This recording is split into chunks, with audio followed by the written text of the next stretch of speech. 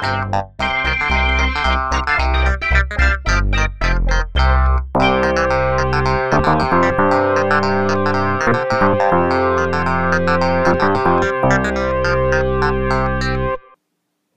friends, one and all, to the Geek Galaxy Video Game Show. I am your host, David Gabel, and I want to thank you so much for taking the time to drive on by, or fly on by, or walk on by, whatever you did, to come in and just listen to me talk about something that I love, which is video games. So, since this is still a rather new show, I'm going to break down how it sort of works. The first half of the show will be based on discussion topics surrounding the three main video game kings that we have right now around Xbox, PlayStation, and Nintendo. After the break, I will kind of just run down some of my thoughts on upcoming video games that I think are kind of interesting and kind of intriguing to me, and then I'll have a little game reflection about a game in the past that I really enjoyed, or one that I didn't really enjoy, or maybe one that just kind of popped into my brain for one reason or another. Hopefully you'll enjoy it, and you'll come back and you'll listen, and we'll have a good time. All right, very cool.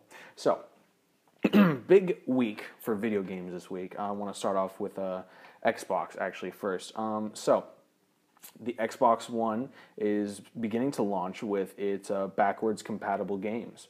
As many people will know, back at E3 this past 2015 year, Xbox and Microsoft announced that they are going to be launching a backwards compatible system for many of their Xbox 360 games and original Xbox games, I believe. I'll have to double check, but I think it's also original Xbox games to be able to be playable on the Xbox One. Now, Phil Spencer just a couple days ago confirms that actually, as of Monday, November 9th, 100 backwards compatible games will launch for the Xbox One system. Now, that is a huge thing, because we are kind of entering into the moment as video game fans. We're kind of entering into the stage where these company juggernauts, the Xbox and PlayStation, they're going to start dipping back on their support for their older systems, the PlayStation 3 and the Xbox 360. As far as it's been so far, they have continued to support both hardware systems. Not necessarily with software, but they continue to support the online functionality, like PSN and Xbox Live. You still get games with gold if you have an Xbox Live Gold account for your 360. And the same can be said for PlayStation. You still get free games if you pay for PlayStation Plus, excuse me. But right now, this is about the final year when both companies have said 2016 is going to be a final year when the companies are going to 2016 is it. They want you to move on to the next systems.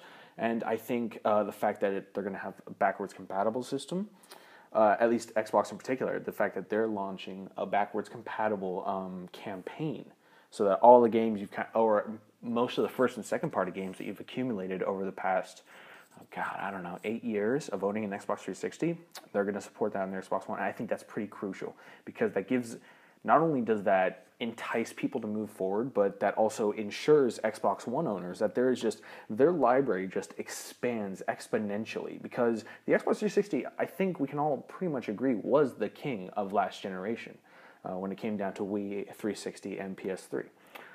They were the dominant console place. They had it all. They had third-party backing like nobody's business, and they had first-party. They had some... scratch that. First party was not that great, I'll be honest. But they were the king. Xbox 360 was where it was at. In fact, I bought my 360 just because all my friends were playing it, and I was tired of missing out on the action. So that's why I, plunked down the money to go and get that sucker. I still play my 360, and it's I enjoy those games, and the fact that all those games are now going to be supported on the Xbox One, that's awesome to me. So yeah, keep a lookout for that. I don't know, I don't have the full list in front of me as of now, but you can definitely assume that they'll be mainly Microsoft licensed games. I see that this is where it gets difficult. I'm not sure what the specifications are. Like, I don't know if Ubisoft games are licensed. I would have to imagine they are. But EA and all those big top-tier third-party developers, not exactly sure what the state of it is. So just keep an eye out for that, Xbox fans. And then on another Xbox topic, Halo 5 has reached a $400 million sales record. This makes it the biggest Halo launch game to date. Now that is, okay, pardon me, not launch game, the biggest Halo launch to date. Now that is something that's actually quite intriguing, because I think most people who pay attention to the video game industry will be able to kind of concede and recognize that Xbox, while it hasn't been failing, is definitely not number one. Not anywhere where it was compared to the Xbox 360. Like, okay, so the system Xbox One is still outselling Xbox 360. That being said, they are not outselling the PlayStation, not by a long shot. They're doing well. They're doing well. I'm not trying to listen. Anyone who's getting worried about Xbox One, don't worry about it. They're in a good spot right now. They are just not ahead of the competition right now. PlayStation is winning right now. But anyway, the fact that a game that is pretty much the pure staple when it comes to Xbox is doing this well after this long a time. And this is great because reviews came out and a lot of them bashed the story. I have yet to play Halo 5. I know the gameplay is solid. I checked out the beta and the multiplayer beta. The gameplay is solid in that it's really advanced. It feels a bit like Advanced Warfare, Call of Duty Advanced Warfare, and its new gameplay, which I think is actually an improvement. So it's just more mobile. The shooting is just as tight as ever. I think developer 343 Industries, 343 Industries, they did a really good job in terms of the gameplay this time around. One of the things that this game got knocked for, which I think is also a Halo staple, is the story. Many video game outlets have said that the story is subpar compared to the likes of especially Halo 4, which kind of left fans and gamers with a lot of suspense, a lot of questions about where the series would take place next. Now, I've avoided all the spoilers, so I can't speak to that personally, but I was a little disappointed to hear that, because while the multiplayer is always fun for me to check out, that's not the main reason that I go for a Halo game. I go for a Halo nowadays, definitely, to check out Chief's story, because I like to see his triumphs. I like to see his tribulations. He's become a part of my life. I've been playing Halo for a good 8 years now. This is crazy. I love Chief, and I love his adventures. And Locke, I felt, was such a cool... the presentation of the idea of Spartan Locke as an adversary, a guy just not without all the information, yet still just doing his job.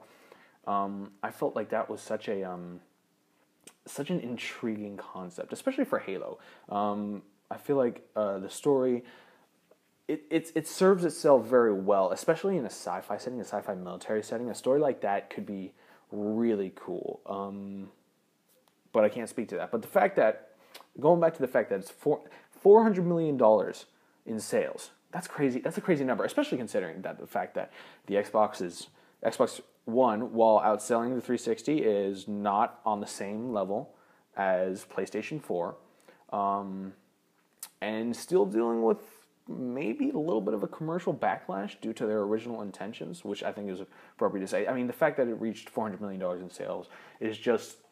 it's an amazing thing to see. It's an amazing thing. I would classify myself as an Xbox guy before PlayStation. So the fact that I'm seeing that there is still a lot of love out for Halo, a lot of love out for Chief, and a lot of love out for Xbox, despite not being the king this time around. It's really it's encouraging to see, and I think it also encourages Microsoft to say, hey, listen, all right, we did good this time around. That being said, we need to make sure that next time is going to be even better to justify the fact that more people want to come to this game. And maybe we'll even bring a few PlayStationers over. Maybe we will. I think a note on bringing PlayStationers over is the fact that, okay, so I think the evidence can kind of be seen that most people who played 360 in last generation translated over to the PS4 primarily, because that's where everyone was going. Now, whether or not they bought an Xbox One along with the PlayStation, I can't say for sure. I would imagine that was the case. But again, it's kind of hard to tell at the moment. So considering these sales and considering the reception that Halo 5 Guardians has just received, Microsoft places them in a really good spot. Now, I suppose we can assume Halo 6, if we consider the cycle between Halo 4 and 5, which is, we are 2015 now. Halo 4 came out in 2012. So there's about a 3-year cycle, and I believe the same goes for Halo 3 and 4. Although that might be a little different because it switched from Bungie to 343. Actually, no, you'd have to consider Reach and Halo 4. I don't know. Anyway, it was 3 years between Halo 4 and 5. We could most likely assume that Halo 6 will get to us around 2018. Now, traditionally, from what we've seen in terms of core titles, there's been about 2 core Halo titles per system. So, for example, Halo and Halo 2, that was those were Xbox games, Xbox OG games, if I'm remembering correctly. I don't know. It's been a while since I've played those games. And I didn't get the Master Chief Collection, so I can't specifically say. I do know Halo 3 and 4 were Xbox 360 games. So Halo 5 Guardians and then the unofficial Halo 6 will most likely be the Xbox One cycle of Halo games, main series Halo games. I mean, we're obviously getting Halo Warzone, Halo Wars, Halo Wars 2.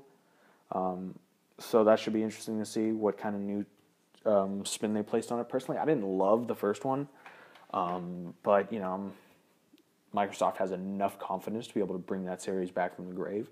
So we'll see what happens. But in terms of Halo 5, congratulations. It's fantastic to see games do this well. It only encourages the growth of the industry and the growth of respect in the industry, I think, because these aren't just kids with $60 in their pockets. These are people intelligently spending their money on what they will invest their time in. And this is before something like Fallout. So, I mean, this is something that should be considered a success, I think. Yeah, so, I mean, I don't know what else to say about it. It's awesome to see Halo continue to do so well, and this only increases the intrigue for me personally into what Halo 6 will become.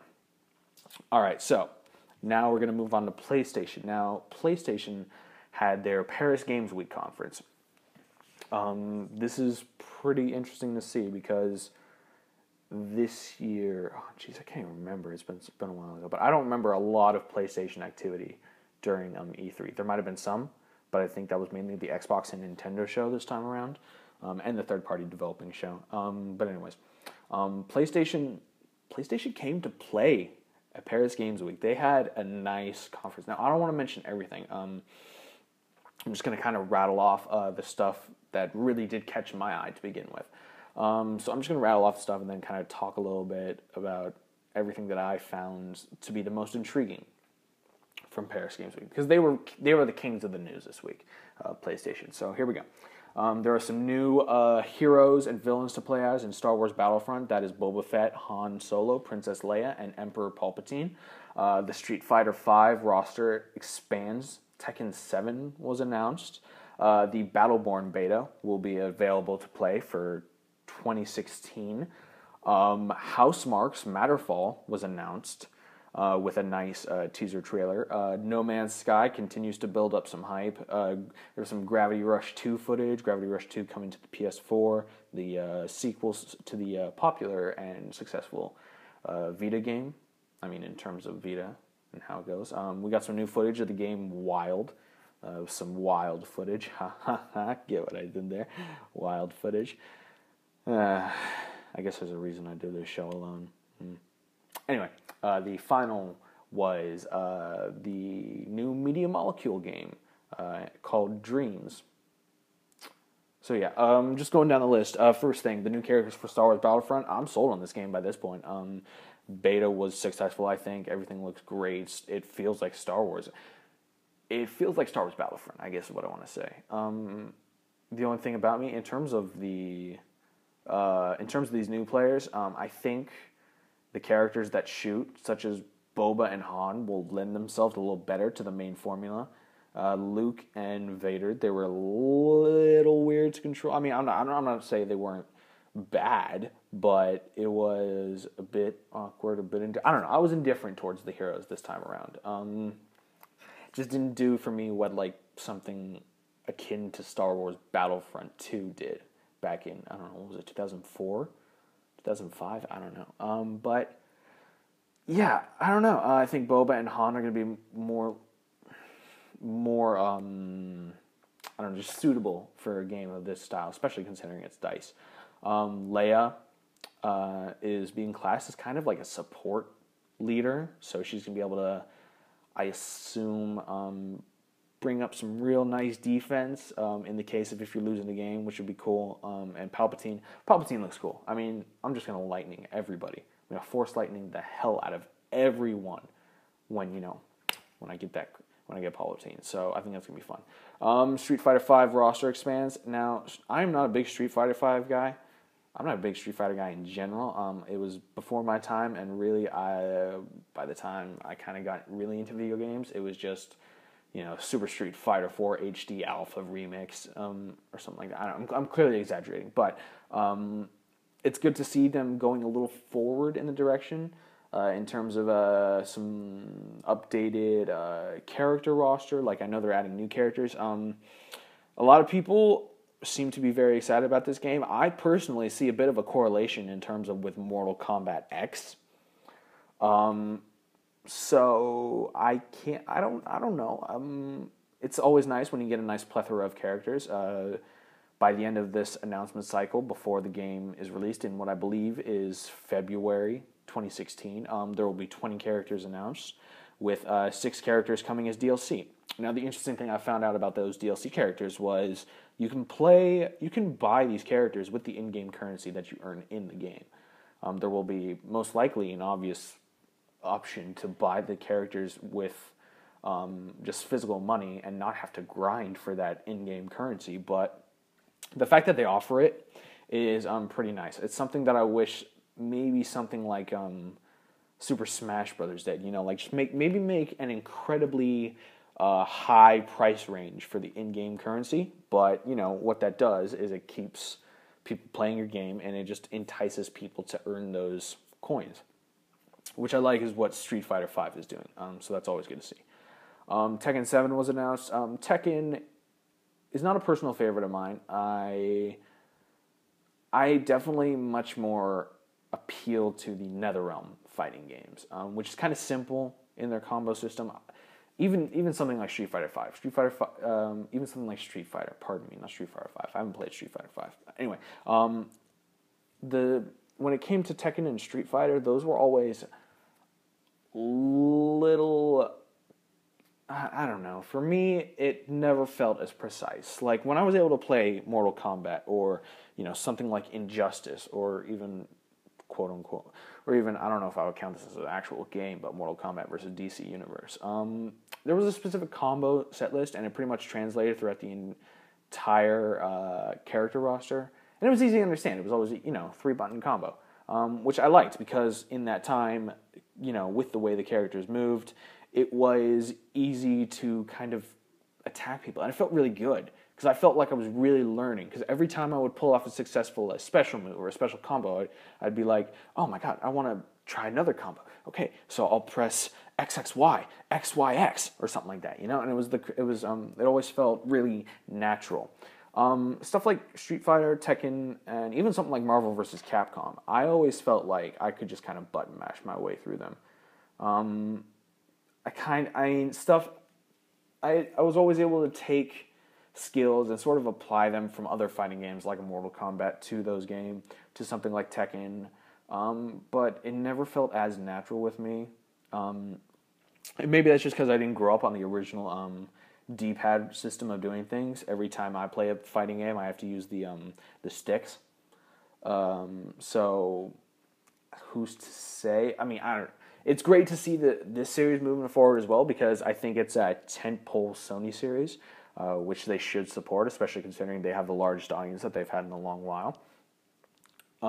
So it can only be more than good. I'll have to wait and see a little bit more of the fighting to be able to make a more definitive statement, but right now I'm feeling okay. All right, moving forward, the Battleborn beta for 2016 was announced. Now, this is a Gearbox multiplayer-only game, from what I understand. And in terms of Gearbox, Gearbox is a great developer. They do all the Borderlands games, for those of you unaware. They got such a goofy sense of humor in terms of their gameplay, and what I'm liking specifically, they are advertising their main portion for their beta will be 5v5, which I think is great.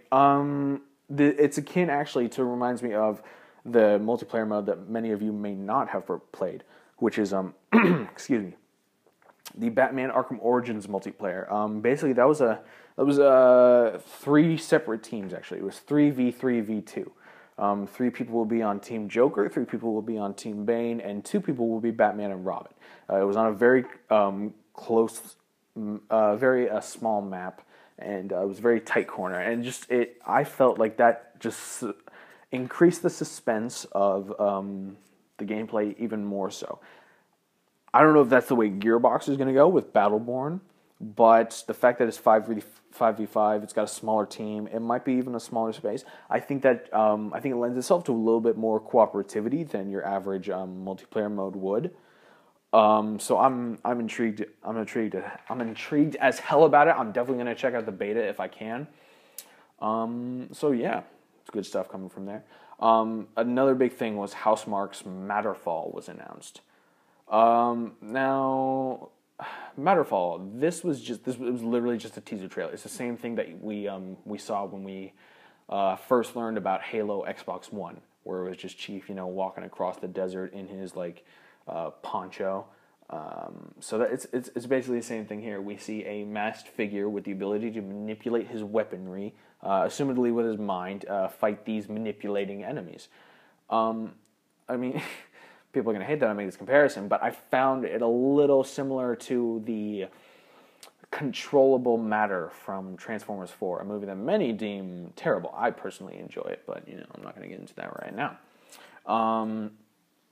So I don't know. I think as a game mechanic, it definitely lends itself more to a much more active and maybe a much more interactive way to play games.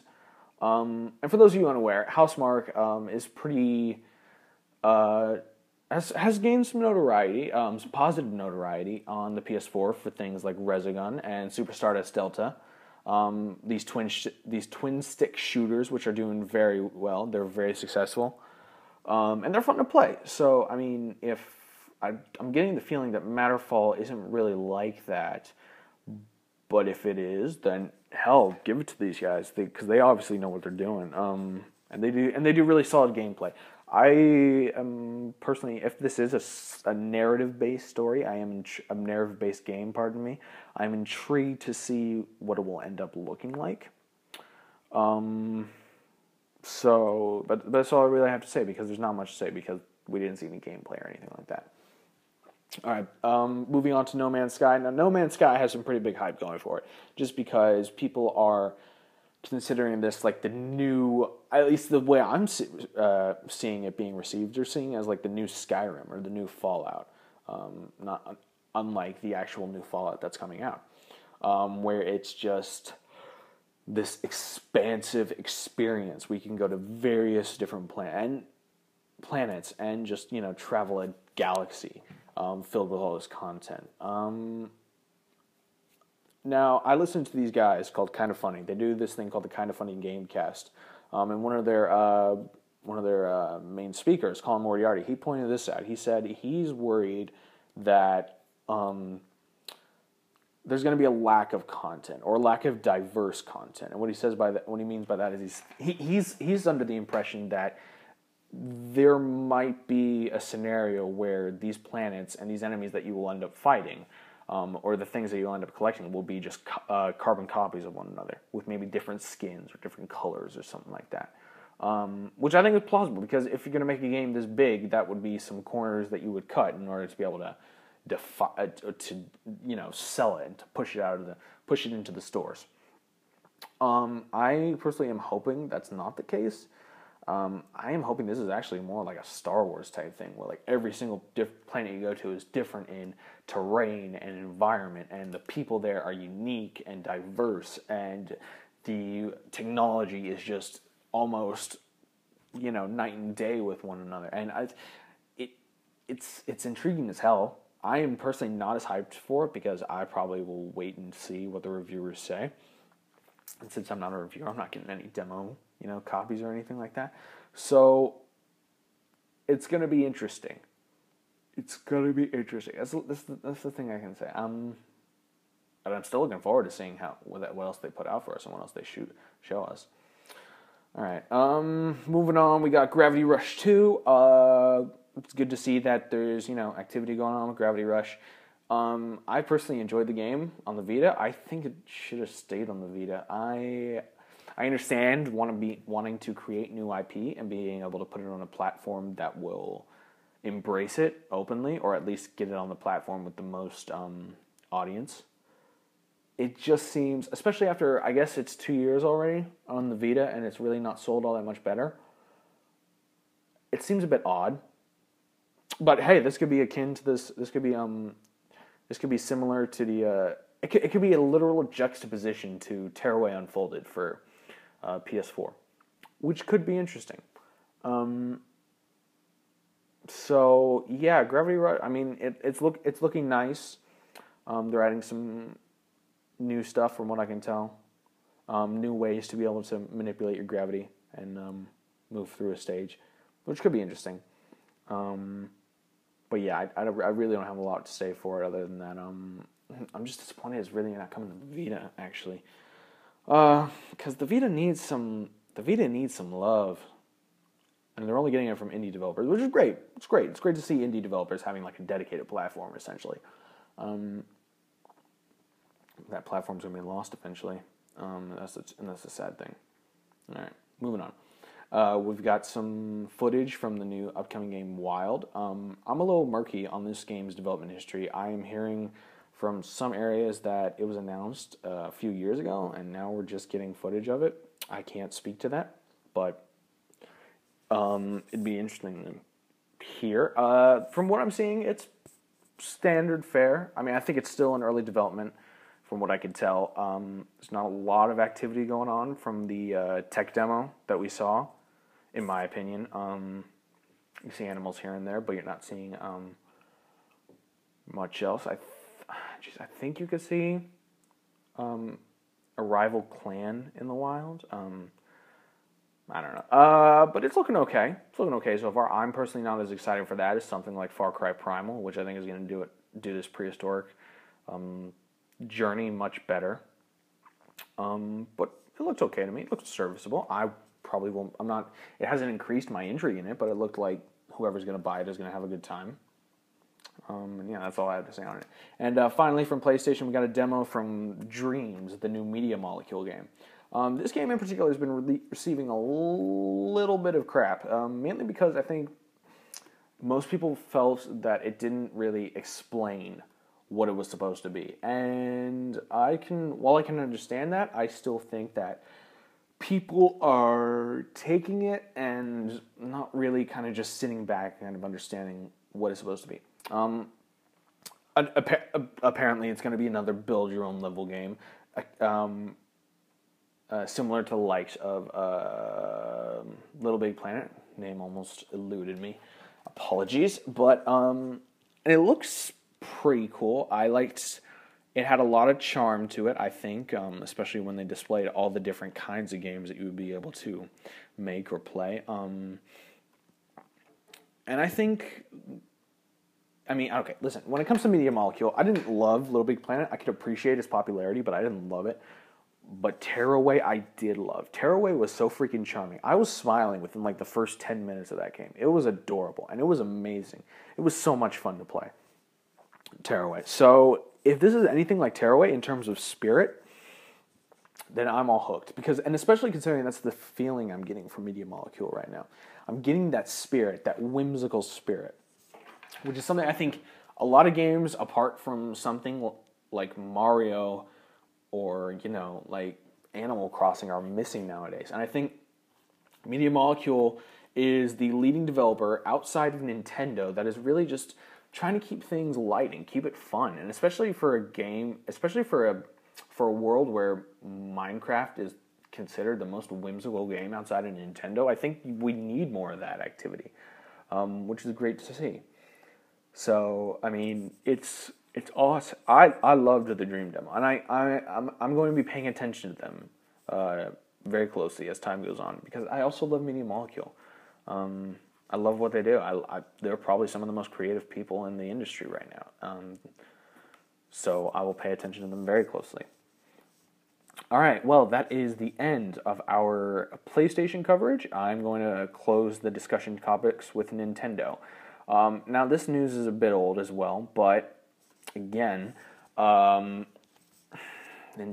is very inactive right now. We know they have a weak winter coming up. I think they just have Mario Tennis Ultra Smash releasing. Like, that's their big Wii U game, especially considering Star Fox Zero got pushed back, which is a darn shame, although I think most people plugged into the video game industry would understand that. But anyway, okay, so we've been hearing a lot of news about Nintendo beginning to develop mobile games, particularly with this mobile developer, DNA. And just recently they announced what their first mobile game is going to be. They have described it as Miitomo. So it is a Tamagotchi-like game utilizing Mii characters, and it's meant to be a social communication service. I mean, this is... It's really disappointing. It's really disappointing. Especially considering after we saw Pokemon Go, which is not developed by DNA, but it is being done with the Pokemon Company. After we saw that footage and we were so intrigued by the idea of it, of being able to just play Pokemon with anyone who has a smartphone, that not only does that increase the range and opportunity of Pokemon trainers and Pokemon players in the world, that also, that's good publicity for Nintendo, because considering what do they own the Pokemon Company? Are they partners with the Pokemon Company? Either way, considering they work in tandem with the Pokemon Company, it would only lend itself to more success. And anyway, the fact that Nintendo is coming out of the gates with not a Mario game, not a Zelda game, but a Mii game. A Mii game. Like, I don't understand this. I don't understand it. I mean, a lot of people are speculating that this is due to the fact that they are really aiming for the Japanese demographic, considering that usually Japan will be the leader of the representation of Nintendo, and this time they haven't been, considering I think it's a direct reflection of 3DS sales in Japan. Now, I can't speak to it too much, but from what I understand, there's, even considering the entire world, they are significantly small in Japan. And it's because everyone has a smartphone over there. So I think this is a direct appeal to them, especially because the Japanese historically love Tamagotchi more than most people would. So I think this whole social aspect is really garnering towards them. But again, referencing Kind of Funny again, Colin Moriarty said that Nintendo needs to figure out what Sony figured out this console cycle, and figure out that the champions of your company and your system are not going to be at your home in Japan, because that's, what is it, 100 million people in Japan? There's 350 million people in America alone. And they're not the only place that are buying. Like, look at Europe. Europe has some of the most spending hungry gamers in the world.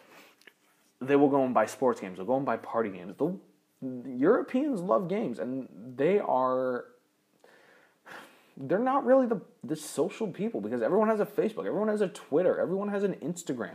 We have all this. We don't need Miitomo. I can understand that this is exciting for people who like Tamagotchi. This is an interesting endeavor for Nintendo, to say the least, but this isn't what Nintendo needs in order to be able to kind of push them into the mobile world, and to be able to kind of, distinguish them as doing something truly, truly different from what they've done these past 4 years that the Wii U and 3DS have been out. I don't know. It's disappointing to hear. Another Nintendo news, My Nintendo is the new membership program that is replacing Club Nintendo that was shut down a couple years ago. Not much to be said there. I think it connects to your Nintendo Network ID, and it essentially replaces Nintendo Network ID. You'll still keep your Nintendo Network ID, but I think it'll just be called a My Nintendo ID from now on. So expect to see that pretty soon, within the next year at the very least. I'm good to bringing it back. Personally, I think when it comes to Nintendo, they have the best to offer in terms of a rewards program. Like, the digital stuff was weak, but I always liked it when I got something physical. Whether it was like a little booklet or some pencils even or whatever. I thought it was really cool. I thought it was a really cool program. Now, if My Nintendo maybe just ditches all the digital rewards and keeps it all physical, that would be superb. Because Nintendo has some really cool stuff that they could offer, especially since it's linked with like everyone's childhoods since the 1980s. So that'd be awesome to see. But yeah, not much more to say on that other than the fact that it's good to see that they're making progress on it. And I will hope that I hope it does well. I'd like to see it do well. I'd like to see something nice come out of it for fans. But we'll see. All right, moving on. After the break, I'm going to talk about my anticipated game and my game of reflection. And I will hope to see you all afterwards. Stick around.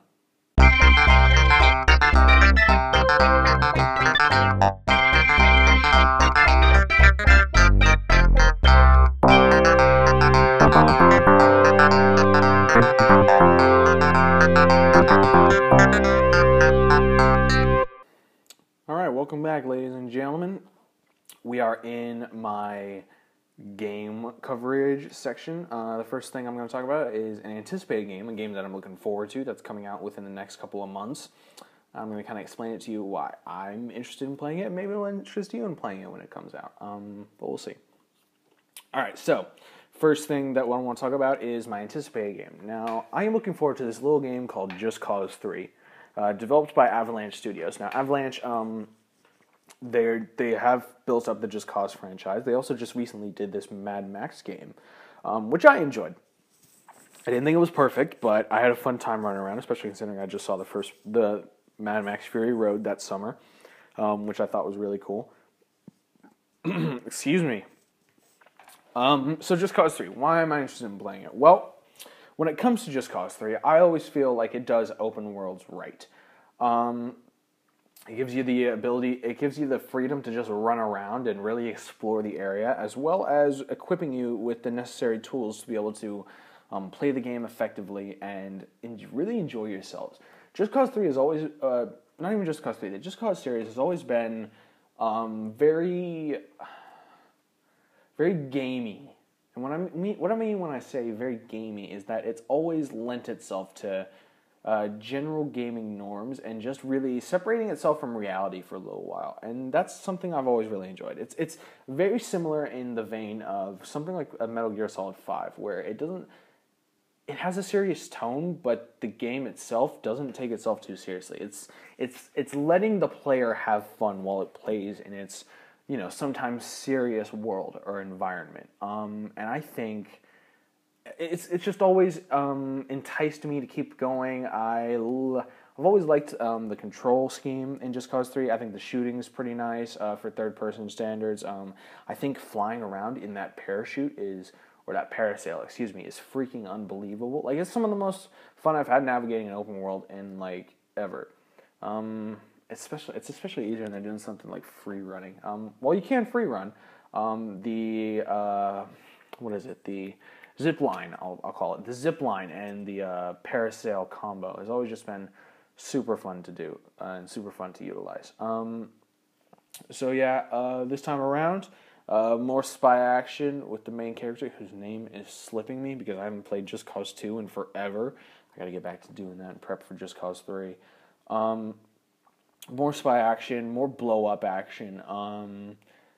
And, I mean, there's not really much more else to say about it. You're going to be able to shoot stuff, you're going to be able to blow up stuff, you're going to be able to drive stuff. There is so much, there are so many vehicles that you can use in that game. You can use motorcycles, you can use cars, you can use planes, boats, you name it. Now, it might seem less if you compare it to something other, like Grand Theft Auto. But I will always say this: Just Cause is superior in control to Grand Theft Auto. I don't even Grand Theft Auto 5. It is superior in control to Grand Theft Auto. The world is interesting to explore. This is no longer in comparison to Grand Theft Auto. The world is interesting to explore. I've always had a fun time just running around and, like I said, shooting stuff, and even just trying. There was this one time when. Okay, so I was playing Just Cause 2 with a friend, and it was actually one of my first times I was playing it. And I really wanted to ride a motorcycle for some reason, because riding a motorcycle in an open world game is just badass. So I really wanted to ride a motorcycle, but it ended up being like in the middle of a mission to take out some mercenaries, or take out the enemy, or take over a base. It's slipping me because it's been a while. But, so I wanted to take a motorcycle, but I didn't finish the mission. So I still had people chasing me, and these AIs were chasing me all around. This was in the woodlands. So to try and take a shortcut, I tried to go through the woods, but it was the weirdest thing because they ended up following me through the woods. And we got to this about this ditch where everyone just kind of toppled over each other. And so I had to jump off my motorcycle, and then the cars just kind of toppled over me because they were trying to hit me, because they thought they could do that because that's the nature of AI. Oh my god, it was a really fun time. So and it's little tweaks like that in something like a Just Cause game that it just lends itself to being so much fun, man. You know, and that's one of the things I'm going to be looking forward to the most by the time Just Cause 3 comes out. Now I don't want to say go out and get it yet, because I mean I know many people might be a little tired with the tropes of open world games. But I can tell you this: if you're going to get anything this holiday, okay, first off, get Fallout, obviously. I don't even need to talk about Fallout. You're going to get Fallout anyway. Fallout is projecting huge numbers. But if you're going to get something else other than Fallout, ask for Just Cause 3. I think it's going to give you enough of an entertaining time, and it's going to give you enough of a longevity of time that it's going to be bang for your buck, and it's going to leave you with a little feeling of just fun that you might not have had in a while. Because that's what Just Cause is. Just Cause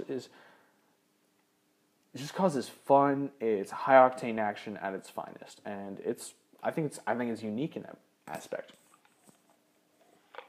Excuse me.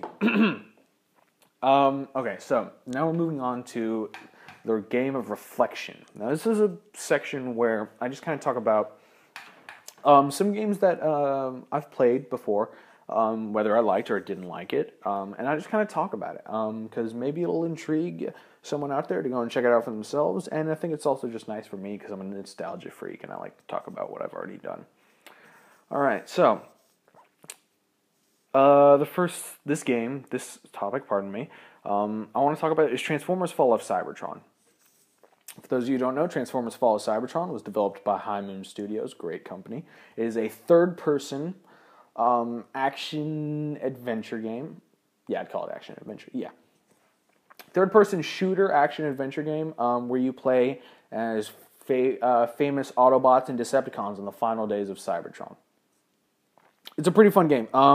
It is a direct sequel to the game War for Cybertron, which that game kind of explained the creation of all these characters and explains where they came from and why the war started. This game is a little bit different in that game, in that you do not play a certain campaign. You don't play a good guy campaign and a bad guy campaign separately. What they do is they give you specific chapters of this entire week-long cycle that you just kind of play through. And you will swap between different characters.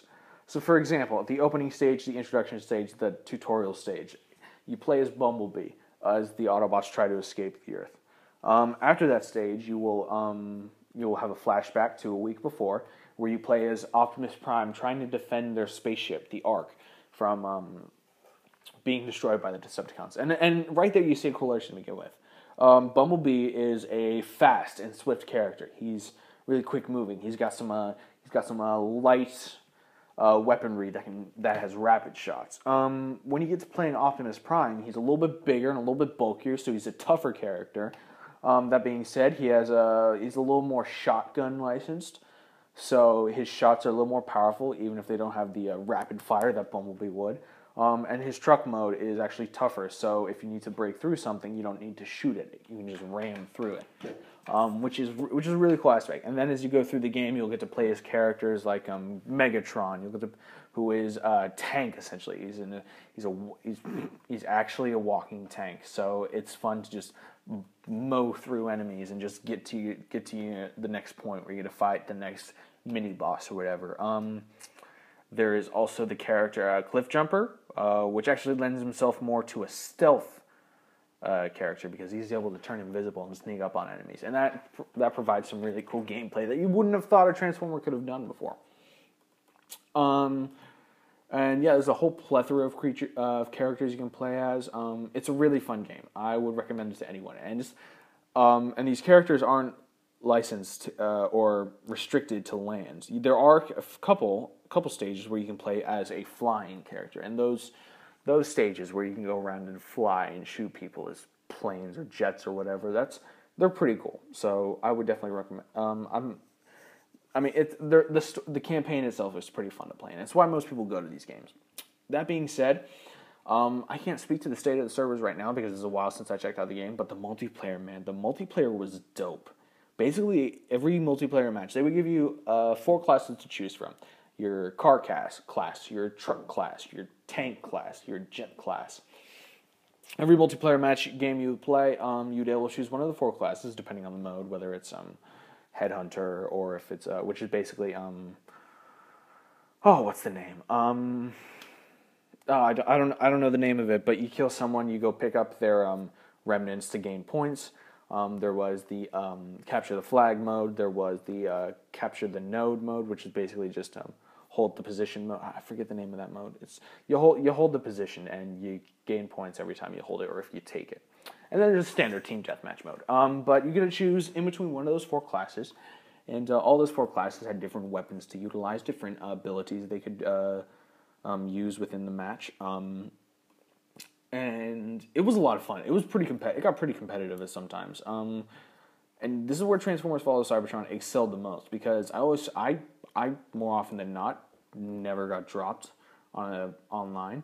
The shooting was tight. The community was generally nice actually, and it was fun to actually because the thing that this shooter offers that many others didn't was you could transform right on the spot between 2 different abilities to shoot and abilities to move, and it was such a unique experience in terms of me. I had played shooters before, but nothing like this, and it's why I have such fond memories of it. Plus, the characters are just so good to hear from them because I'm a Transformers fan as well. So yeah,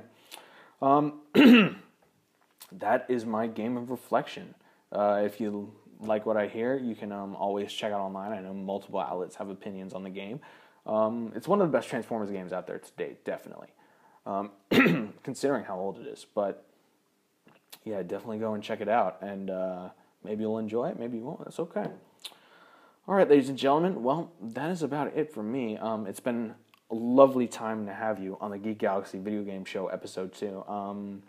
In terms of what you want to do with this information, I'm going to be posting an episode every Saturday, hopefully. I mean, don't hold me to that. It's senior year. I got some crap to do in terms of schoolwork, but I hope to be able to get an episode out every single Saturday. You can listen to it on SoundCloud. Eventually, I'm going to be posting it onto iTunes. I got to get through some of the licensing issues right now. I could get through some of the sign-up process right now. So I'll notify anybody who pays attention to this when that is. You want to keep up with the show, you can follow me on Twitter and Instagram at DaveGabel64. It's DaveGabel 64.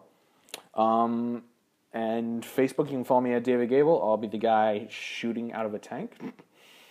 I write a pretty good blog, I gotta say for myself, called thegeekgalaxy.blogspot.com. It's actually where this podcast is associated with and affiliated with. So check that out. I have a couple of good posts. I just posted some exciting information and why I'm excited about Mighty Number 9. I also gave a late review to Inside Out, which I will admit had me bawling by the end of the movie. It was emotional. It was an emotional roller coaster for me.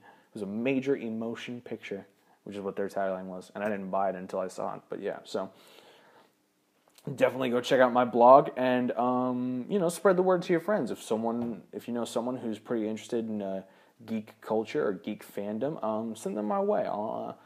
I'll be interested. I'd love to have some banter with them, just discuss with them over social media. And that's the thing. Talk to me on social media anytime you guys want. Just hit me up, questions, comments. Let me know how the show is. Give me some constructive criticism if there's something you want changed. So yeah, but beyond that, thank you so much, you guys, for listening to me. I will hope to see you next time, hopefully next Saturday. Until then, live long and prosper. Godspeed. May the force be with you. See you next time.